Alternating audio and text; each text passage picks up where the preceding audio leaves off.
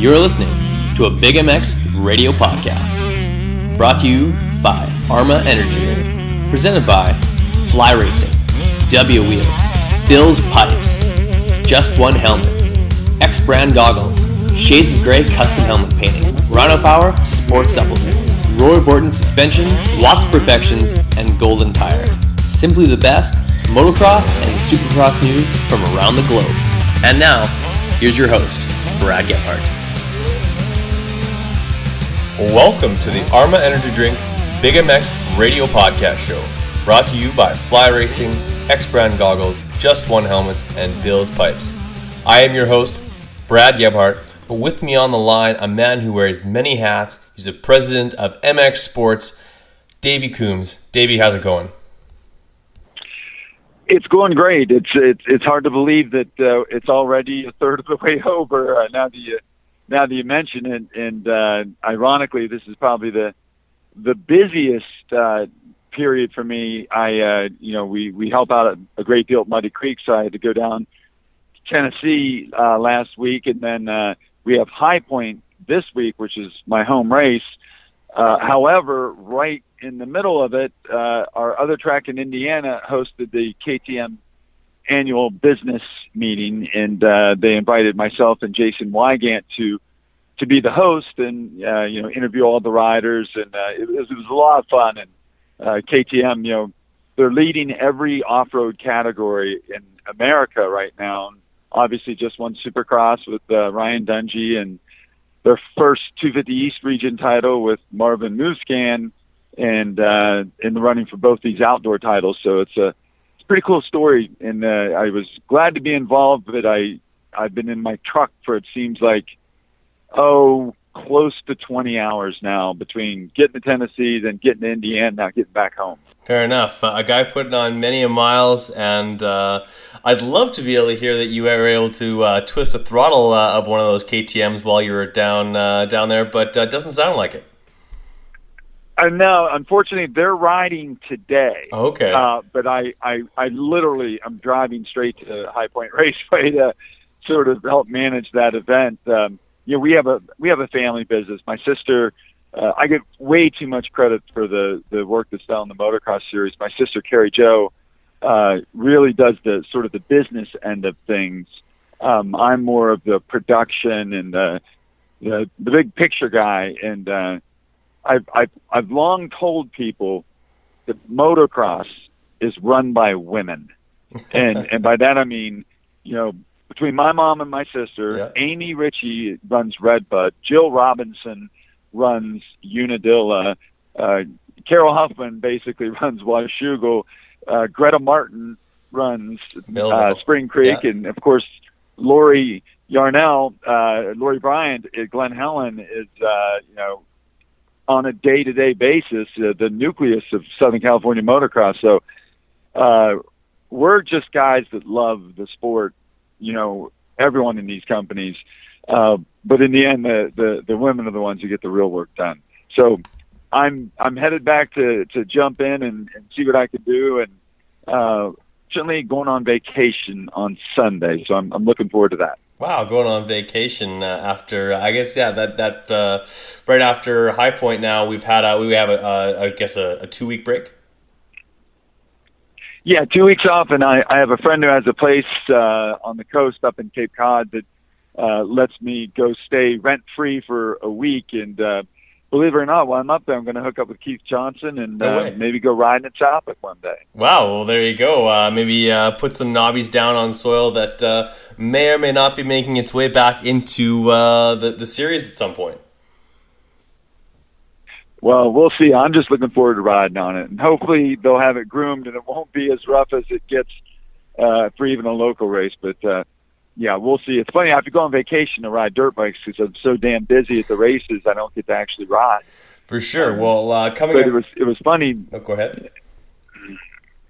I was just going to say it was funny. Yesterday, Dungey and Marvin went out to the track and actually put in 2 motos at Ironman, and it was deep mud. It rained all day, it seemed like, and man, those guys are so committed. It was something to to see, 2 days after Muddy Creek, they're out there in the mud, nothing stopping those guys. They're really committed. And, that was probably the highlight of the trip. No kidding. Just seeing those two guys out there by themselves. Yeah, imagine that. Like, I know for myself, I still race at a provincial level, and I give it my all on the weekends. But on Tuesday or even Monday after racing, I'm not in any shape to go throw down motos. And you and I both know what it's like to have to go through a mud moto. Even more energy is expelled that way, and those guys are twisting the throttle out there for you guys to enjoy. That's really, really cool. Yeah, well, the whole weekend with KTM, I said weekend, I should say Sunday and Monday and last night. They just have a lot of good stories to tell, and it was fun to be involved because I rode for KTM back in '85. Yes, you did. In '86, in my very, very brief professional career. I've got the vault. I've just always sort of had an affinity. I've had an affinity for the company, and they were based in Ohio for a long time, which is near where I'm from. And the late president Rod Bush was from West Virginia, just like I am. So to see them rise in these last 5 years has been it's been pretty cool, and it was definitely a lot of fun to be over there with them and Jason Wygant. Guys like Talon Bolin was there, and Mark Hyde, and even JSR, John Sebastian Walsh, showed up at the last second last night, flown in from Nanaimo, or however you say that. Yeah. Him and Kevin Benoit, and I got to interview them on stage, and they got a real nice welcome from all the dealers, both from America and Canada. And JSR is one of my favorite all-time riders. In fact, I introduced him. I said, there is no Ricky Carmichael of Canada, but Ricky Carmichael is the John Sebastian Waugh of America. And he got a big kick out of that. Okay, you must see the old guy blushing. That's wild. Yeah, 1985. Yeah, well, Detroit or Daytona Supercross, 9th place, and Houston, where you guys were East-West mixing together, 20th overall in the main event. Pretty good showing considering you had both coasts duking it out on the KTMs. Yeah, and I broke my collar. I got last at that race in Houston. I actually broke my collarbone. Okay. And I made one national at High Point, but I didn't gain points. But right then it was real clear, and the writing was on the wall, and in big letters it said college. I really need to go to college. And so I rather than watch Eddie Warren and Ronnie Lachine and guys I used to race with ride off into the distance and just get further and further ahead of me, I decided to go to school, became a journalist, and like you, I still like to get out there and ride, but my mind remembers how to go fast, but my body doesn't quite react as quickly as it used to. I still tell the guys in my office I could still beat anyone's ass out of the office on a track without any big jumps, just a lot of corners and stuff. But sure, when you get into the jumps, that's when I start getting like, I can't get hurt today. So I don't, but still enjoy getting out there a lot. Absolutely understand, my friend. They just recently brought the plus 25 class back to local racing, much to the pleasure of those who have to go to work on Monday morning. But great to hear that you still get out on a bike. Do you own one right now? Yeah, I have a CRF 250. I have a KTM 200. I have a Ducati 749. And when I go to the races, I'm lucky enough that I can ask somebody, to borrow a bike or throw on some gear or whatever. Yeah. And you probably don't know this because I don't really talk about it that much, but my nephew is Caleb Russell. Oh, okay. Yeah. I'm not afraid to say the best off-road rider in America right now. We're very proud of him. He's my sister's stepson, and he's got a lot of bikes, and I can just jump on it whenever he's in town. So, and he's got really good bikes, so that makes it easier. 100%. And there's that KTM connection once again. Yeah, but I'm I've got good relationships with all 6 of the OEMs, just given, the fact that we work together every weekend. And, whether it's Mitch Payton at Pro Circuit or Bobby Hewitt at Husqvarna or, Ziggy and Jeff Myshak at Geico Honda or just any of the teams, we have a real good rapport. But because I rode a KTM when I was younger, I find myself, still riding them now. Just I'm just comfortable on them. 2-stroke guy or 4-stroke guy? Both. Just different times, possibly? I'd ride a 3-stroke if they had them. I still ride mini bikes sometimes. I really don't care. Yeah. I ride, to me, the best bike is the one that I have right now. And that bike might change tomorrow, and it might be different than it was last year. So I think everyone builds really good motorcycles right now. And if you're a 2-stroke rider, thank goodness there's still some great 2-strokes out there. And if you're not, you cannot possibly be underwhelmed with the capacity and the way a modern 4-stroke motorcycle works. They're just unbelievable pieces of equipment. Oh, 100%. I'm on 2-strokes for budget reasons, but last year I got the opportunity to loan, or I got borrowed Kawasaki 250F, and that thing just like the immediate throttle response, it picked up all the bumps. And just as you were saying, you go to a random track, motocross family more often than not supplies you with a machine, and that's something very unique to motocross. I can't imagine if one team broke their baseball bat, that the other team's going to come over and be like, hey, you can use ours, or like your competition is literally letting you borrow a piece of equipment that you very well could beat them on. That's pretty special. Well, I think a motorcycle is such an expensive piece of equipment. Yeah, the guys do that. Just a couple weeks ago, Glen Helen, we had maybe the second most bizarre thing to ever happen at a national that I was involved in was whenever a disgruntled sponsor or a person who sold a bike came into the pits with someone else and disabled a competitor's motorcycle to the point where he couldn't ride it, and then the guy left. And we broke a rule. We told this kid that if he could find another bike, he was welcome to race it, and we would re-inspect the bike so that he didn't waste the trip from Colorado to California. Yeah. And a kid named Nick Schmidt stepped up, and Nick Schmidt gave him his backup bike. And so for the first time in history, we had a guy qualify on a Honda but race a Suzuki. And it goes back to exactly what you're saying. Motocross guys take care of each other. 100%. And Cade Clayson actually did quite well on that Suzuki, putting in a 40-minute moto on a bike completely estranged to you must have been pretty different. But I got to feel by the time the halfway flag comes out, you're feeling quite comfortable on anything on 2 wheels, correct? Yeah, I'm for sure. I mean, the kid's a pro, and like I said, all the bikes are really good right now. And Glen Helen's a really rough track, so in the end, it's going to be how good a shape you're in, and how fast you are, and whether you're on a Sierra 450 or an RMZ 450, it's going to come down to the rider at a place like Glen Helen.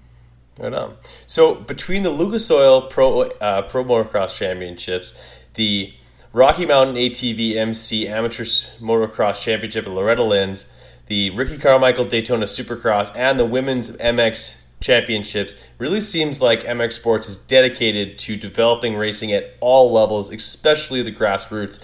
How important is that? It's the future. I mean, the thing that we always remind ourselves and with this responsibility is that everyone loves Supercross. Supercross is a slick, well-oiled package. Feld Motorsports does a phenomenal job. That is the real icebreaker of the industry.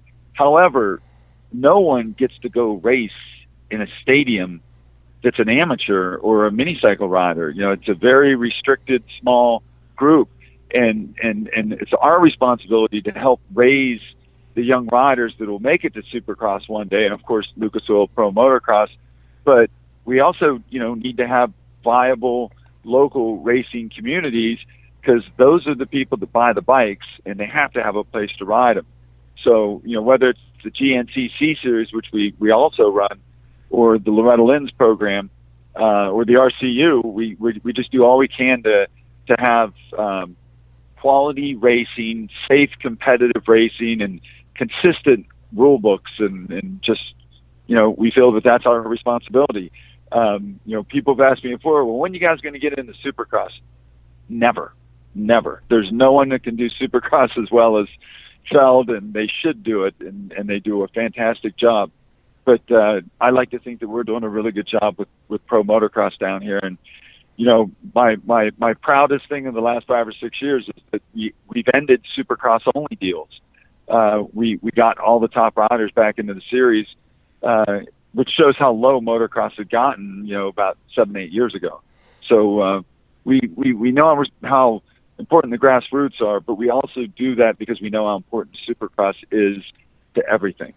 100%. Like, that's all feeding into what you guys do. If you don't have kids at the grassroots level learning, developing skills, and increasing that sense of mastery, you're not going to have your Ryan Dungey's, your and all the other pros that fill your gate. You're going to have the stars just won't be there, or you'll have an even more disparity in terms of the talent pool. So it's great to see that you guys are making steps to making sure that everything is a well-oiled machine moving forward.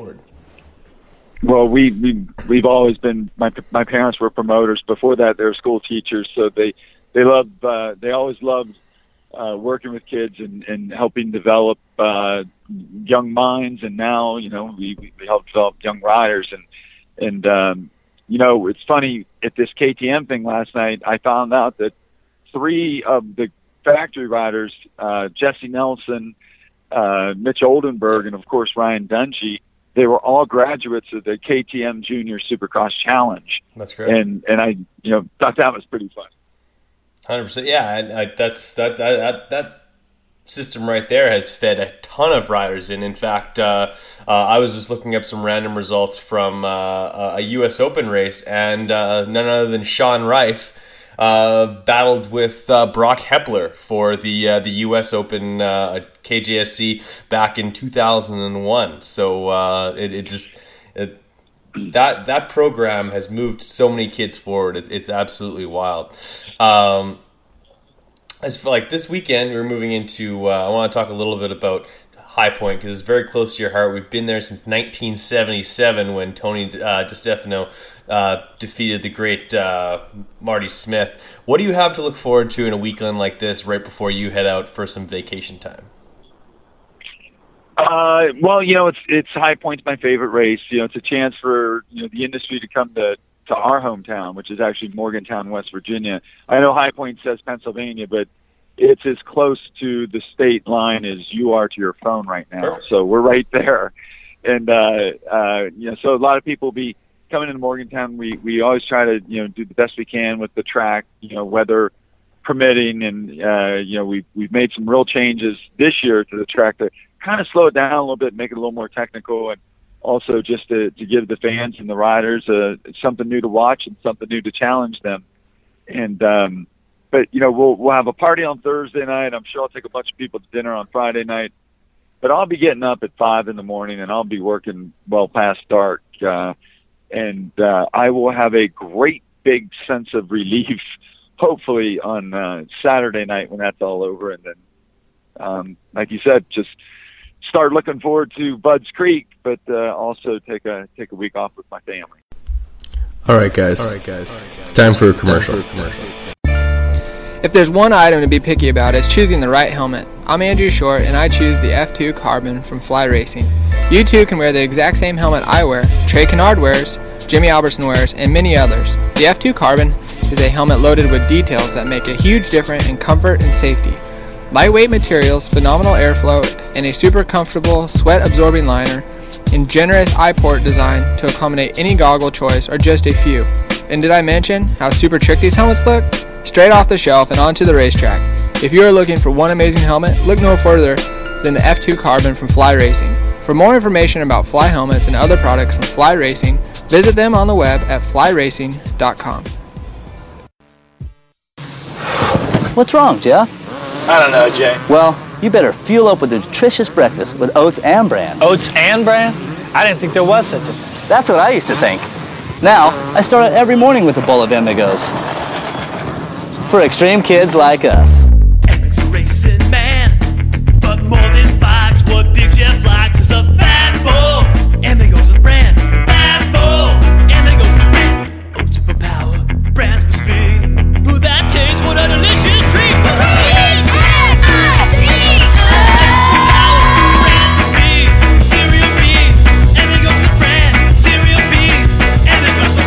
Cereal B's, Amigos.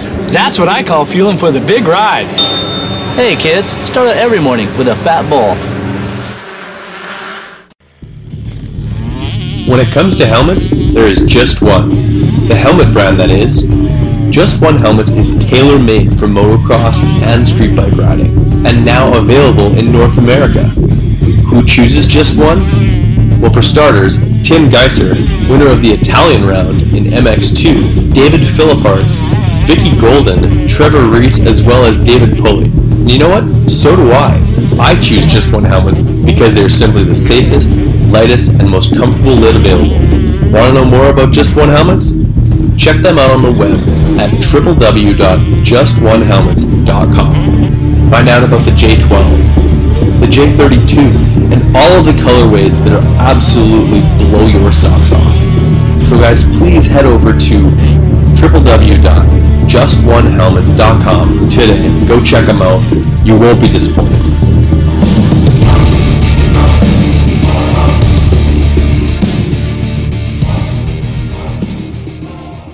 So, what do you think of Rich Taylor? Lighter than air and stronger than steel. So what that means is it can move much faster. 2014 X-Brand Goggles is back and better than ever. From the Scatter X, Volcano, and Phantom Goggle, X-Brand has the product to make you stand out on race day. The quality of X-Brand products is second to none. Great lenses, incredible frame, and a strap that doesn't wear out. Great tear-offs, zip-off systems, nose guard, and more. Check out eksbrand.com for all of the accessories and pricing.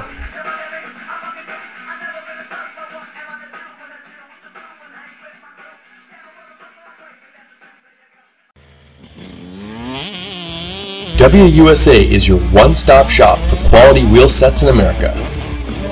All of the best components built for the toughest conditions. Hit up WUSA.com, that's DUBYAUSA.com right now, and check out the custom wheel builder selection. Pick your rims, pick your hubs, pick your spokes, even pick your nipples, and see what it's going to look like on your bike. On the website, you'll drool over components like XL and DID rims, Talon and Kite aluminum hubs, Galfer and Brembo brakes, and spokes that take a licking and keep on ticking.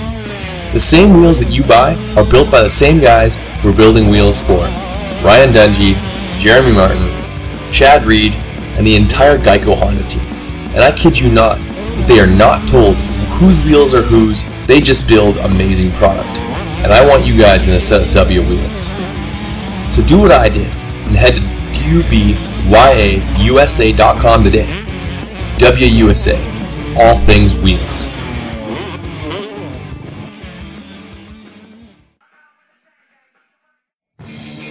What's up, guys? It's time to talk a little bit about Roy Borden Race. He's the performance specialist. Suspension, making a motor work, balancing a bike, or just maintenance. He's got the tools and know-how to make sure that your bike is ready on race day or practice. Roy Borden has strength in years of experience and the best technology and best tools at his disposal. Whether you're getting your forks redone, seals, or a full-blown rebuild on your forks or shock. Call up Roy Borden today at 204-633-2722. Take a week off the family, twist the throttle with one of the Johnsons there. It was Keith Johnson or Casey Johnson? Keith Johnson? Keith Johnson. Yeah, Keith lives in Pembroke, and right. Believe it or not, he actually runs Southwick now along with John Dow. Oh, okay. And, we've known each other forever. A lot of people forget Keith Johnson was the first Cannondale rider, and he raced it for the first time at High Point in 2000. Got the whole shot. And got the whole shot. Yeah, it was pretty. And then the bike quit.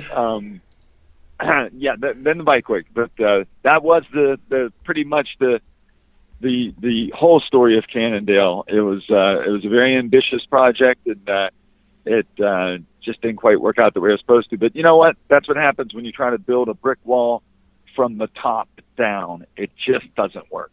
I tried to get those guys to start with mini bikes because, you know, that company was right up in Bedford, Pennsylvania. Yeah. And maybe, you know, get involved with Cobra, which makes phenomenal mini cycles, but they, you know, was looking for a financial hand back then, and instead they decided to take on the Japanese, and it just wasn't doable, you know. But oh well, that's a different blog story. No kidding. Actually, that was one of the last things I wanted to get in with you, was that you actually got the opportunity to ride one of those things, which a bike that was EFI about 9 years ahead of its time as far as technology goes, and yeah, just totally wild.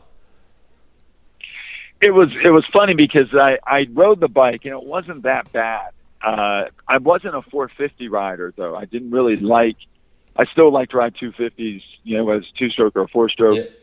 Or 125. But I went to the practice track that they had up there near Bedford, and I was just riding because I was buddies with one of the test riders, and I landed off a tabletop and snapped the bike in half. The front end literally fell off. But the way I landed and the way it went down, you know, I actually didn't crash. I was able to just sort of ride off the side of the track, chopper style. Yeah. And that was that. And what I didn't realize is that someone immediately whipped out a cell phone and called Joe Montgomery, who was the owner of the company. And then suddenly, you know, I'm being steered to the Western Sizzler Steakhouse in Bedford, or whatever the restaurant was, because Joe wanted to come and talk to me, and he came in with a couple lawyers, and I'm so sorry. And Joe was a really, really great guy. And, you know, this was just sort of a bridge too far, but he was like, I'm really sorry. You know, is there anything we can do? Any compensation? And I'm like, dude, no, you let me ride your bike. I broke it. I'm sorry. You know, I'm not going to sue you. I'm not going to write about it. I'm not going to put it in the magazine. And I did, you know, I knew they were trying to shake down those bikes and R&D them, and I wasn't going to give them a black eye like some of the other magazines were, because we just don't do bike tests and stuff. But it was a funny experience, and I think that bike, the next bike they gave me, I believe it's in Mike Jones's garage up at Delmont, where Steel City was. I'm going to have to check on that, but I think it was like serial number 00012. Wow. Or something. Yeah, that's incredible. But you know, it's a white elephant. I don't really know that it's a gift that anyone necessarily wants, but when you have it, you gotta kind of keep it, I guess. For sure, that would be shine it up. Yeah, but where are you going to get those extra Cannondale parts? It's kind of like getting parts for your unicorn, you know? Exactly. Like trying to get a local dealership to work on your Chinese pit bike or something like that. Yeah, well, you could do that. You could, you know, I've actually had the good fortune of riding a couple Chinese pit bikes, and I could see the unbelievable difference between a Japanese or Austrian-made bike and a Chinese-made bike. Yeah, it's a second to none. Or it's there's no comparison there. So this weekend, is there any chance that I love the Kawasaki track map, but what I really loved back in the day was when Davey Coombs would get on a 2001 YZF 250 and spin some laps with full commentary. Any chance of that happening? No. The reason I used to do that is because obviously David, you know, was unable to race anymore. Mm-hmm. And back then, before GoPros, the helmet cam, you had to wear a backpack because you had to carry a battery and a transmitter. And no rider would wear it during the race, and they didn't want to even ride it in practice because they were out there trying to get, you know, qualify. Yeah. And I volunteered one time and said, "Hey, why don't you let me ride it?" Now, I don't think that Art Ekman and even Scotty McLemore, who was a producer, knew that I used to race and that I still raced. And so I got out there and got it going, and next thing you know, they had a microphone on me, and I just started doing it. And it was really one of the luckiest things I ever got to do, because, you know, the technology came along that now any pro rider can wear a GoPro and, you know, have the live transmitter or whatever. But for a couple of years there, I got to go ride practice with guys like Ricky Carmichael and Travis Pastrana and Grant Langston and Ryan Hughes, and it was just awesome. And one time I actually, and I still remind the Robinsons about this. I came up with this idea that, you know, back when Unadilla used to be all grass, I was like, hey, why don't you let me go out on Friday before anyone rides and ride in the grass with the whole track and do the helmet cam, and then on Saturday, once it's all rough, I'll go do another lap and show the difference between what it starts out as and what it's, you know, what it's like afterwards. Right. And they were like, oh yeah, that'd be great, sure. What they didn't know is that I didn't actually talk to television about that. I just wanted to be the first guy to go out there on a beautiful grass. Yeah. And I was out there for like 20 minutes, and I just kept going and going, and had Unadilla grass track to myself. It was like being on a golf course. No doubt. And sure enough, they did end up using it, because I dropped into Gravity Cavity, and then when I jumped out, they switched to me jumping out after practice when it was beat to all hell, and it was a lot of fun. I appreciate that you watch those and remember those, but yeah, that's a time gone by. Now GoPro's changed everything. No kidding, since the fact that you were able to actually get a Race Rex logo on the front fender. Yeah, they if it wasn't for that ESPN job, honestly, Brad, I would have had a hard time starting Racer X. I mean, it was a newspaper for several years, and it wasn't until I got on TV that all of a sudden people started taking my phone call. Like, I could call Pete Fox and say, hey, you know, maybe you could advertise this little newspaper, and I'd send it to him, and he'd be like, oh, that's pretty cool. And it wasn't my last name. It was the fact that I was on TV and that sticker would pop up every now and then, and I think really got the momentum going. And then beyond that, it was just a lot of lucky breaks and a lot of good friends and a lot of work. Yeah, a lot of hard work, It's been a blast. Absolutely. That's really cool. Yeah, but I mean, when you love what you do and you do what you love, it's really not work. I mean, I live in West Virginia. A lot of my friends are coal miners. My stepdad is a coal miner. Be mining coal, and instead of driving a pickup truck through Ohio talking to you, going from race to race. I think I got a pretty good gig, and it's really not that hard to work. Absolutely. No, like my dad always, like, I tell him that, I got a company sent me this or a company sent me that. But he's like, yeah, but you have to do all those podcasts. I'm like, yeah, I'm pretty sure I don't chalk up talking to Davey Coombs as work, and I never will, because this is like, to me, being able to talk to athletes that love the sport or compete in the sport that I love so much, it's just a blessing. It's like to be gifted enough on the microphone to be able to talk to them is nothing short of incredible to me. So, like I said, I'm so happy that I was able to have you on, and yeah, it's like as I expected. You're a great interview. Recently, you went on a trip to across the pond, as they say, over to Italy to watch some MXGP racing. What did you like of what you saw and what you took in, and how awesome was it to see 40 125s coming off the line? Well, excuse me, sorry, I had a cough there. No worries. I try to go to a GP, every other year or so. I was in Valkenswaard in 2012. I was in Des Nations. I like to see what the other side does. I think it's important because we may be sort of competitors in that we're trying to get the same talent. We want to each have the most prestigious series. At the end of the day, it's awesome to go to a race in Europe, just as it's awesome to come to America for a national or a supercross. And it worked out that I went to Arco di Trento, and ironically, that turned out to be the one and only GP that Villopoto's done in Europe this year. And, he may not do another one because he did a number on his back, and I was standing about 50 feet, maybe 75 feet away when he crashed. You could feel it in your feet. When he hit the ground, it was with a thud. Ouch. And,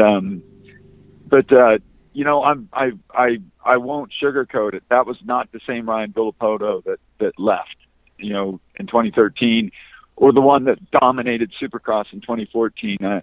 I think that he had it in his mind that he was going to probably retire last year, and then kind of this deal came up, a combination of, his primary sponsor, Monster Energy, wanting him to do it, and I'm sure that the people in Europe threw in some money, and he thought, okay, one more year, I'll try it. But I don't think what he counted on was the work that it would be. And he may not have had to get ready for Supercross or the outdoors, but man, those guys in Europe are fast. They are unbelievably competitive, especially on tracks that they know. And while Ryan did, dominate that one race in Thailand, it wasn't the guy that I saw in 2013. The last time he raced outdoors, his racecraft just wasn't quite there. And to see him battling with Max Nagel and Clement Desalle, he was sort of lacking that trigger finger that he was just legendary for. And then he crashed, and I kind of knew at that moment that this was going to end much differently than anyone thought. And now his comeback is on extended hold, and we might not see him till September. Maybe he'll do Mexico and the USGP at Glen Helen, but beyond that, I don't think he's in a hurry to get back over there. I think that anytime, if you're a hockey player, a football player, a baseball player, sometimes guys know when it's time to go out, and other people play well past the due date. And a guy like Derek Jeter went out the right way.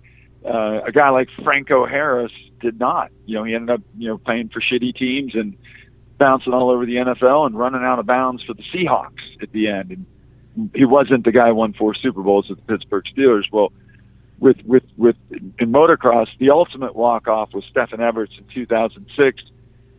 Ricky Carmichael had a brilliant exit in 2007, winning, the last 6 nationals he entered, then riding off into the sunset at the Des Nations. But then other guys like Jeremy McGrath kind of come back a little and don't come back, or don't really know when to call it quits. And there's never really a final date. And I think that Ryan kind of is at that point now where he might be, in hindsight, thinking, I really wish I probably should have quit like I was going to. But, hindsight's 20/20, I guess. 100%. Like there's not too many people or not too many athletes that get to write their own book. They don't write the way they end up going out of the series. Like I think of goaltenders like a Martin Brodeur, he'd been with the same team for his entire career, 3 Stanley Cups, many Vezina trophies. Am I going to come back? Am I not? If I only want to come back if I play. Ends up going to St. Louis this year and get he's trying to get a certain number of wins, and it takes him forever to get that, and then he's just done. And you kind of those who see him now who didn't remember him or maybe didn't get a chance to see him when he was younger. The mystique is tainted a little bit, and a guy who like Ricky Carmichael, I watched his very last national race in Millville 2007, and he just dropped a bomb on those guys, and see you later by 45 seconds, and rode off into the sunset 2 months later at the Motocross of Nations. There's something seriously cool to be able to say something like that, and amazing that these guys can actually pull themselves away from it, knowing how dominant they are. Yeah, and Ryan, was such a competitor and had such a hard work ethic, and really, I mean, he was just full gas for 10 years. There's no doubt about that. But when he, quit working out with Alden and sort of, he was easing away from it, and then he got pulled back into it, and to each their own. I hate that people in Europe now think that their riders are much better than ours, and it's just not the case. They were better on one track. He was better on another track, and we've just had some bad luck in the Des Nations. But yeah, Tony Caroli he's a badass. Noggle, DeSalle, Gauthier Paulin, Jeffrey Hurlings, those guys are good. Don't get me wrong, but they would have just a harder time coming here and racing the Nationals as Ryan had over there. And Ryan was just really getting started when he got hurt. But even with that, it was I'm lucky enough to see an awful lot of races, and he was about 75% of where he was in 2013. Yeah, I think you're bang on that. Like the way I saw it, like when Clement DeSalle, when DeSalle came over and Strybos came over in 2013, I don't think either of them swung closer to the top 5 was the best moto for them. And yeah, they're just out of their element. You know what I mean? It is,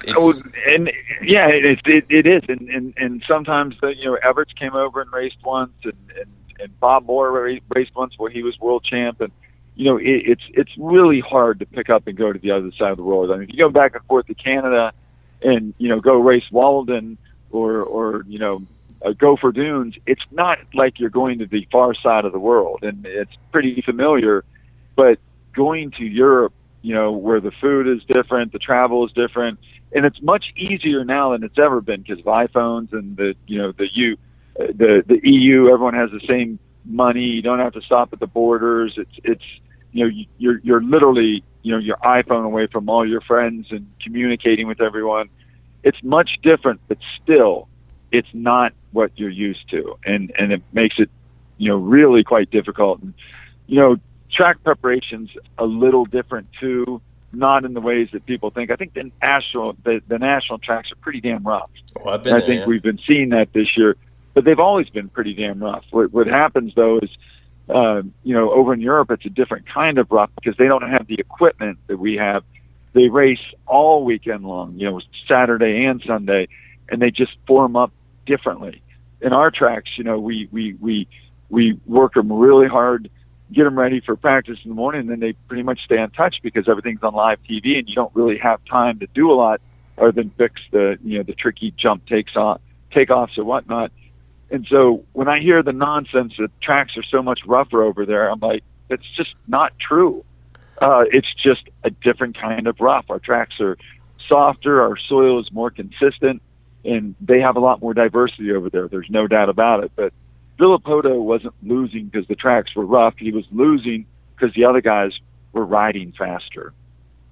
100%, yeah. It's just, in my opinion, Ryan went over there, maybe bit off a little bit more than he could chew, or thought that it was going to be easier than it was going to be, and not training the same way. Like, you can't expect yourself to be the same guy. This is not how it works.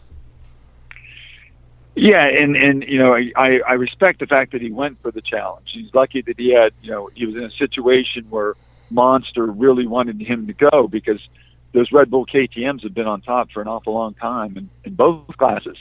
And, they thought that he would be the one to, get them a lot of market share in Europe. But, those guys weren't going to go down without a fight. And what's funny is everyone was focused on Villopoto versus Caroli, but Max Noggle has steadily been the fastest guy. That's why he's got the big points lead. And, they're halfway through over there. So I'll be watching. I watched before Villopoto went over. I'll watch long after Villopoto's done, because I enjoy watching any kind of racing, and it has been interesting to watch for sure. How sweet do those Huskies look? Let's be honest.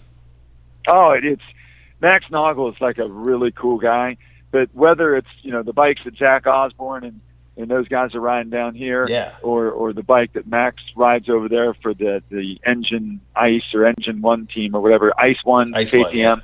Or not KTM, Ice One Husqvarna, which I think is the team owned by Kimi Räikkönen. Correct. He just looks really, really good on that bike. Yeah, something about having a different color at the track is just something cool to see. Davey Coombs, it's been a solid 40 minutes, and I just can't thank you enough for giving me some time this afternoon. I know you had time to kill, and I was glad to sniper that off with you to get this on record, interview you, and just get your thoughts on motocross as a whole, and just get to know you a little bit, because you're the kind of guy that I've been looking forward to.